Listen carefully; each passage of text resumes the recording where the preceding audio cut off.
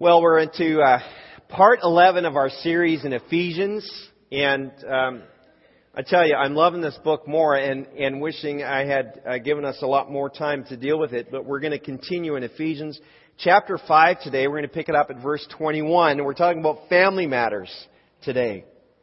Ephesians is the source of our key verse for the year, which is summarized behind me on the wall. We are carefully joined together in Him, becoming a holy temple for the Lord. We are carefully joined together in Him, becoming a holy temple for the Lord. That means we're being brought together. So after all these weeks of talking about our identity in Christ and talking about, what it means to live a worthy life, to live wisely, not foolishly, about being one with Christ, about being united together as God's people, the body, Paul now turns to family relationships, something we deal with each and every day. And, if you, whether you're single living alone, or you've got a house full of children, or your adult kids are near or far, for some of you they're too near, like inside your house, and you would like for them to move on, right? Whether you're taking care of your aging parents, life in Christ defines your relationships. And I want you to think about what happens when relationships get done correctly, when relationships get done right. It's good for each other. It's good for you, right? It's good for your neighborhood, good for your workplace, good for the economy. It's very good for the gospel, right? In a good marriage, for example, people are generally physically healthier. They're more financially stable. Their kids will need less counseling later on. Your kids will probably marry well and follow Jesus too. And when you love your spouse well, you're more connected. You're less likely to fall to an affair or divorce. You're both happier. There's just a lot of things that go right when relationships are done well. So we're going to read what the Apostle Paul wrote, who himself was an older single adult, and what he wrote about relationships in the church, family relationships. Let's stand together and read Ephesians chapter 5, starting at verse 21. We like to stand for the reading of God's Word. It's His message to us. Ephesians 5:21 says, "And further, submit to one another out of reverence for Christ. For wives, this means submit to your husbands as to the Lord. For a husband is the head of his wife, as Christ is the head of the church. He is the Savior of His body, the church. As the church submits to Christ, so you wives should submit to your husbands in everything. Now for husbands, this means to love your wives, just as Christ loved the church. He gave up His life for her to make her holy and clean, washed by the cleansing of God's Word. He did this to present her to Himself as a glorious church, without spot or wrinkle or any other blemish. Instead, she will be holy and without fault." Verse 28, "In the same way, husbands ought to love their wives as they love their own bodies. For a man who loves his wife actually shows love for himself. No one hates his own body, but feeds and cares for it, just as Christ cares for the church. And we are members of His body. Now, as the Scriptures say, a man leaves his father and mother and is joined to his wife, and the two are united into one." This is a great mystery, but it's an illustration of the way Christ and the church are one. So again, I say, each man must love his wife as he loves himself, and the wife must respect her husband. Chapter 6, "Children, obey your parents because you belong to the Lord. For this is the right thing to do. Honor your father and mother. This is the first commandment with a promise. If you honor your father and mother, things will go well for you, and you will have a long life on earth." Verse 4, "Fathers, do not provoke your children to anger by the way you treat them. Rather, bring them up with the discipline and instruction that comes from the Lord." We thank the Lord for His Word. Let's be seated together. There's two more relationships, actually, that are talked about we're not going to get to, and that's workplace relationships. Slaves or employees, and masters or bosses. Employees, you're to submit to your boss and do good work. Employers, to treat your employees well, for you all have the same ultimate boss, Jesus Christ.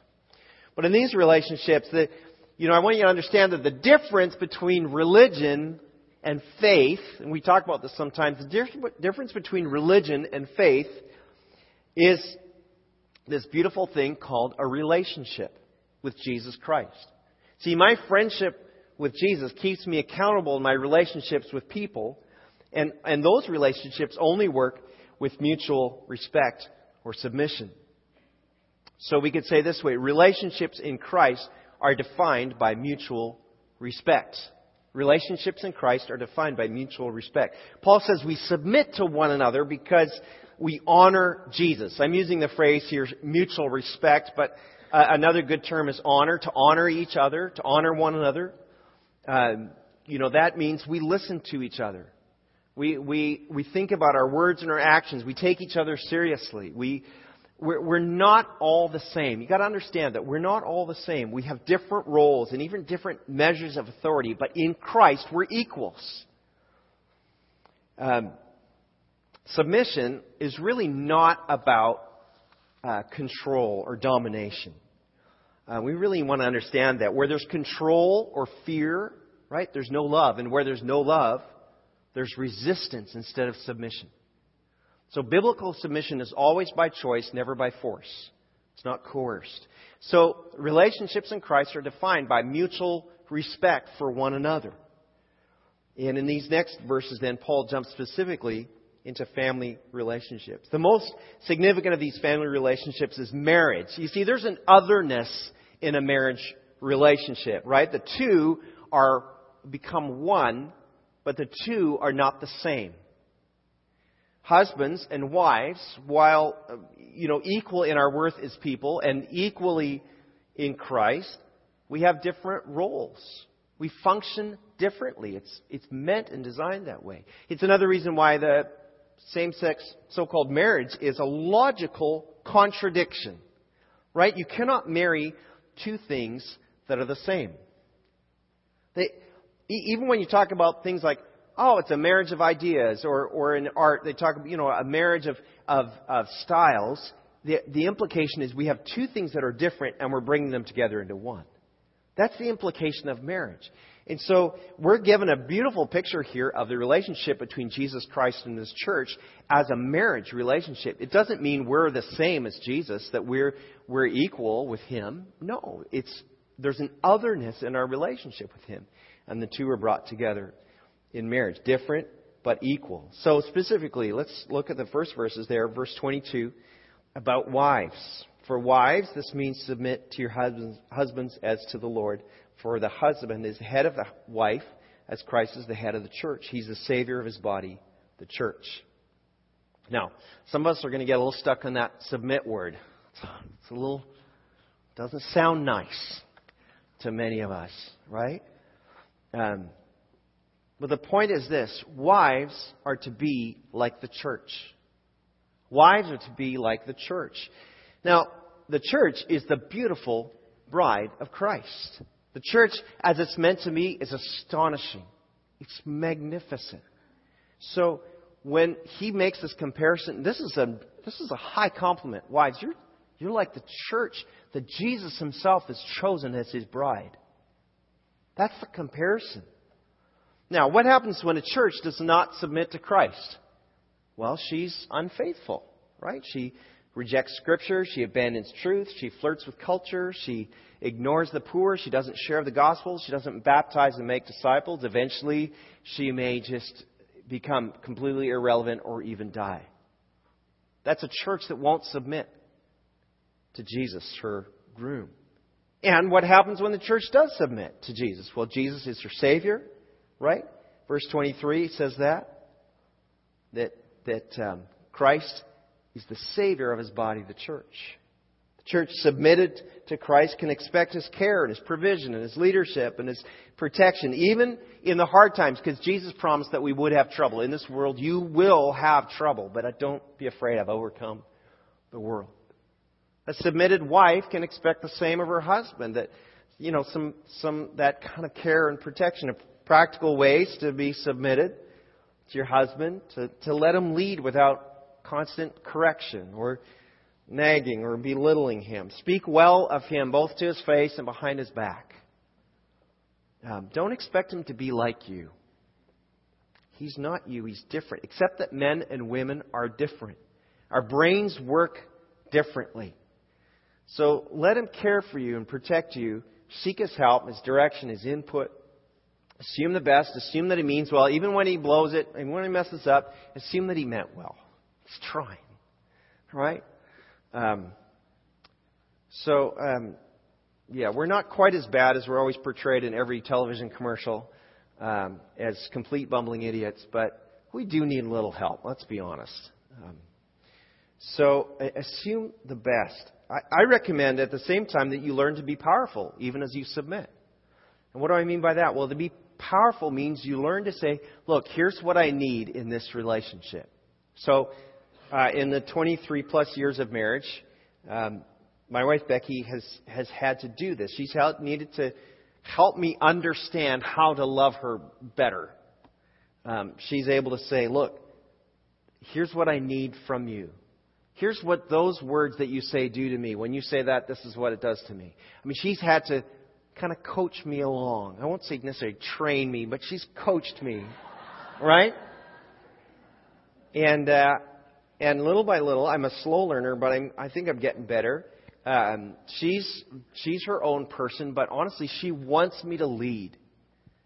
And it's a risk for her because she's got to trust that I'm going to love her in the process, that I'm not going to crush her or overwhelm her, that I'm going to promote her strengths and her interests and opportunities. I'm going to encourage her to be what God has made her to be, or is in the process of making her to be. So, respect cannot be demanded. Respect can only be granted or given. Paul doesn't say husbands earn her respect. It says wives submit. Wives, give your respect to your husbands. If you're wondering how do we summarize this, you could do this. Ask, how should the church relate to Jesus? And then do that. How should the church relate to Jesus? And then do that. I recognize this is a kind of deeper conversation, so we'll come back to this again sometime. But let's keep moving into verse 25. We're going to talk about husbands. Husbands, to mutually submit includes loving your wife by laying down your life for her. Right? Verse 25. Husbands, love your wives as Christ loved the church. Now, what happened when Jesus gave up His life? Well, verse 26 says, to make her holy and clean, washed by the cleansing of God's Word. The church is cleansed by Jesus. And so that Jesus can present the church holy, clean, without blemish, spotless, beautiful to the Father. It's a reference. It's kind of it's a reference back to the Old Testament, sacrificial laws when they were to bring a lamb for the sacrifice, and the lamb was to be without blemish. It was supposed to be, it couldn't be a sick lamb or had a broken leg or patches of wool missing, and to be a beautiful, perfect lamb. That was the representation. It was a foreshadowing of Jesus, but it's also the same kind of image we're given here. Husbands, we do that for our wives when we love them as Jesus did. What does it mean to lay down my life? Well, it means to do as Jesus did. I sacrifice everything, including, your right to be right. Your right to be appreciated or heard or recognized or acknowledged or told how wonderful you are. Right? It's also that she can be made lovely. Your actions can make her beautiful. As verse 26 says, you spiritually, as Jesus does for us, spiritually wash her when you're in God's Word on her behalf. Verse 28 says this, in the same way, husbands ought to love their wives as they love their own bodies. I've seen lots of guys who love themselves really well by giving lots of time to the golf course or the gym or their sport or the TV or their work or their bank account or their hobbies or his parents or whatever. That's not laying down your life. That's loving yourself. That doesn't mean you don't love yourself, but he's saying, look, in the same way that you take care of yourself, take care of your wife. Just as the church is the body of Christ and Jesus takes care of the church, we're called to love and care for our wives. Make those daily sacrifices to lay down your life on her behalf. Guys, married guys, you've got one job. Put her ahead of your own needs. So financially, you do all you can to provide well for her. If you've got kind of a hobby that is a bit of a money pit, like, I don't know, fishing or boating or cars or something else, you make sure that she's first and her needs are first. Provide well. Emotionally, you put her ahead of yourself. Learn to be a great support. Try not to glaze over when she's talking to you.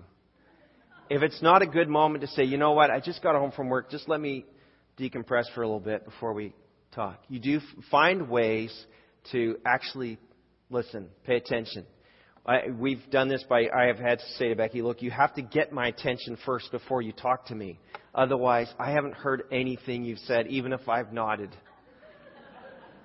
She says, you're not listening to me. I'm like, no, because you have to get my attention first. I'm like a little boy. You say, Brian, I'm talking to you now. And then I listen. But that's what I mean, coaching. It's just coaching, right? So learning to be emotionally present. How about verbally? Guys, use your words. Use your words.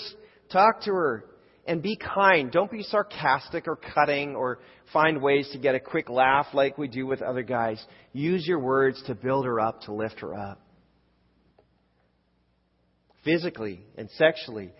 Guys, first of all, learn to care for your home. You know, one of the sexiest things I do is I take good care of her house. She loves that. It says that I care for her and I'm providing a safe and secure home for her. When something's broken, I get it fixed. I don't let it drag on because it says, I love you when I do that. Sexually, learn to be a great lover, husbands. God has given you this amazing, beautiful act of sexual intimacy that is just uniquely for you and her. Learn to be a great lover. Seek to please her and make her needs first. And she'll respond accordingly. She's like a flower that opens up. It's a beautiful thing. So for Becky and I, the most important word in our relationship, and she actually had to work today, so I checked in these things with her before I came up here, but I'm not dumb.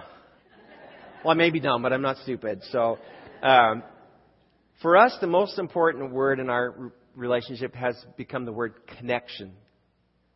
Right? Every relationship is on a continuum between connected and distant.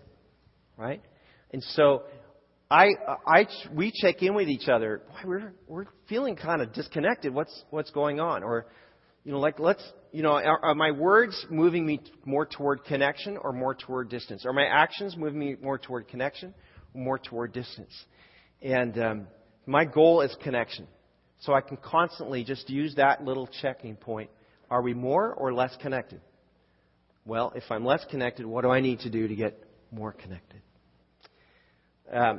Pastor Stephen already mentioned the Laugh Your Way to a Better Marriage conference. Becky and I are going to be there, and it's been in the bulletin for a while, so I don't know if any of you have registered or not yet. Last I checked, there was still room for registration, which honestly, I don't understand why the thing wouldn't have sold out in the first week. If you've got a good marriage, wouldn't you want it to be better? And if you have a broken marriage, wouldn't you want to fix it? I mean, to me, it's just like, yeah, either way. This is the guy that speaks, Mark Ungor. He's a former pastor and leads these conferences, and you can imagine he's a little goofy. But we're going to go because we want to grow. And even if only one of us wanted to go, we would still go because that would be the loving, submissive thing to do. That's how it works. So most wives willingly submit to a husband who seeks the Lord, who loves Jesus, who builds her up, who protects her. He's in the Word, in God's Word, the Bible. Right? Guys, the more you seek to please her and serve her, the more she will respond in the same way. Generally, that's how it goes. Husbands are to be like Jesus. 2 more relationships we'll just dip into real quick. Carrying on into chapter 6. Children, obey your parents because you belong to the Lord, for this is the right thing to do. Honor your father and mother. It's the first commandment with a promise. If you honor your father and mother, things will go well for you and you'll have a long life on the earth. This is the 5th of the 10 commandments. That God gave His laws to the people of Israel for them to experience life instead of death. All His commands were for their benefit, including this one. So it's fair to say that children are to be like God's people, Israel. See, Israel, however, never seemed to grasp that the commandments were for their benefit, was for their good. God was on their side, and they didn't really recognize that it was a reciprocal relationship. God wanted to see them flourish and prosper under His care. But instead, they just continually rebelled and pushed back and did their own thing and rejected His commands. And as a result, they suffered curses and punishment, loss, and even death. And here in this passage, Paul is reminding the Ephesians of this very perfect command, complete with a promise. Good life in the land. Right? It's a really practical thing for children. Obey your parents. Listen to them. See, when my children, I've got 2 sons, and when they trust me, when they obey their parents, and I've got excellent sons. Let me just say that right now. Appreciate you guys very much. Most of the time, yeah. All of the time. Yeah, I've got great sons. Great sons.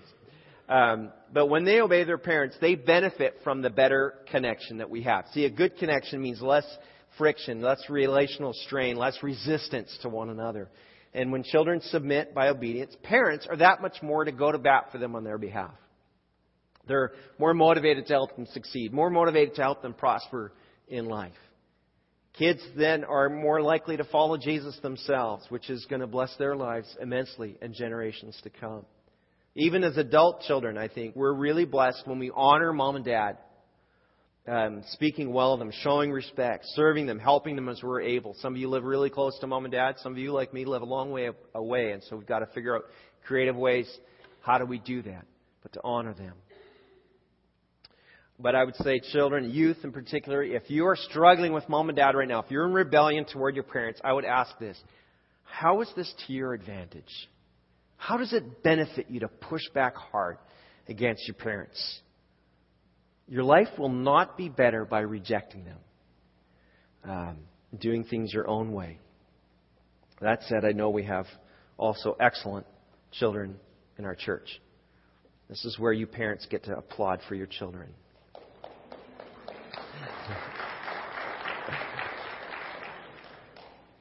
All right, one last thing. Children are to be like Israel. And then lastly, fathers are to be like our Heavenly Father. Fathers, do not provoke your children to anger by the way you treat them, but bring them up with the discipline and instruction that comes from the Lord. This is probably the most challenging one for me, honestly. The NIV uses a great word for this. Fathers, do not exasperate your children. The actual word is do not make angry or provoke to anger your children. See, as dads, we definitely want our kids to succeed and, honestly, to not embarrass us. That's kind of the 2 things. We want you to succeed and don't embarrass us.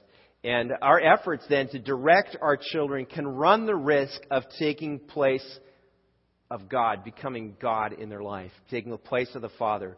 Instead of us being like the Heavenly Father, we try to come in and be the sovereign ruler of their life.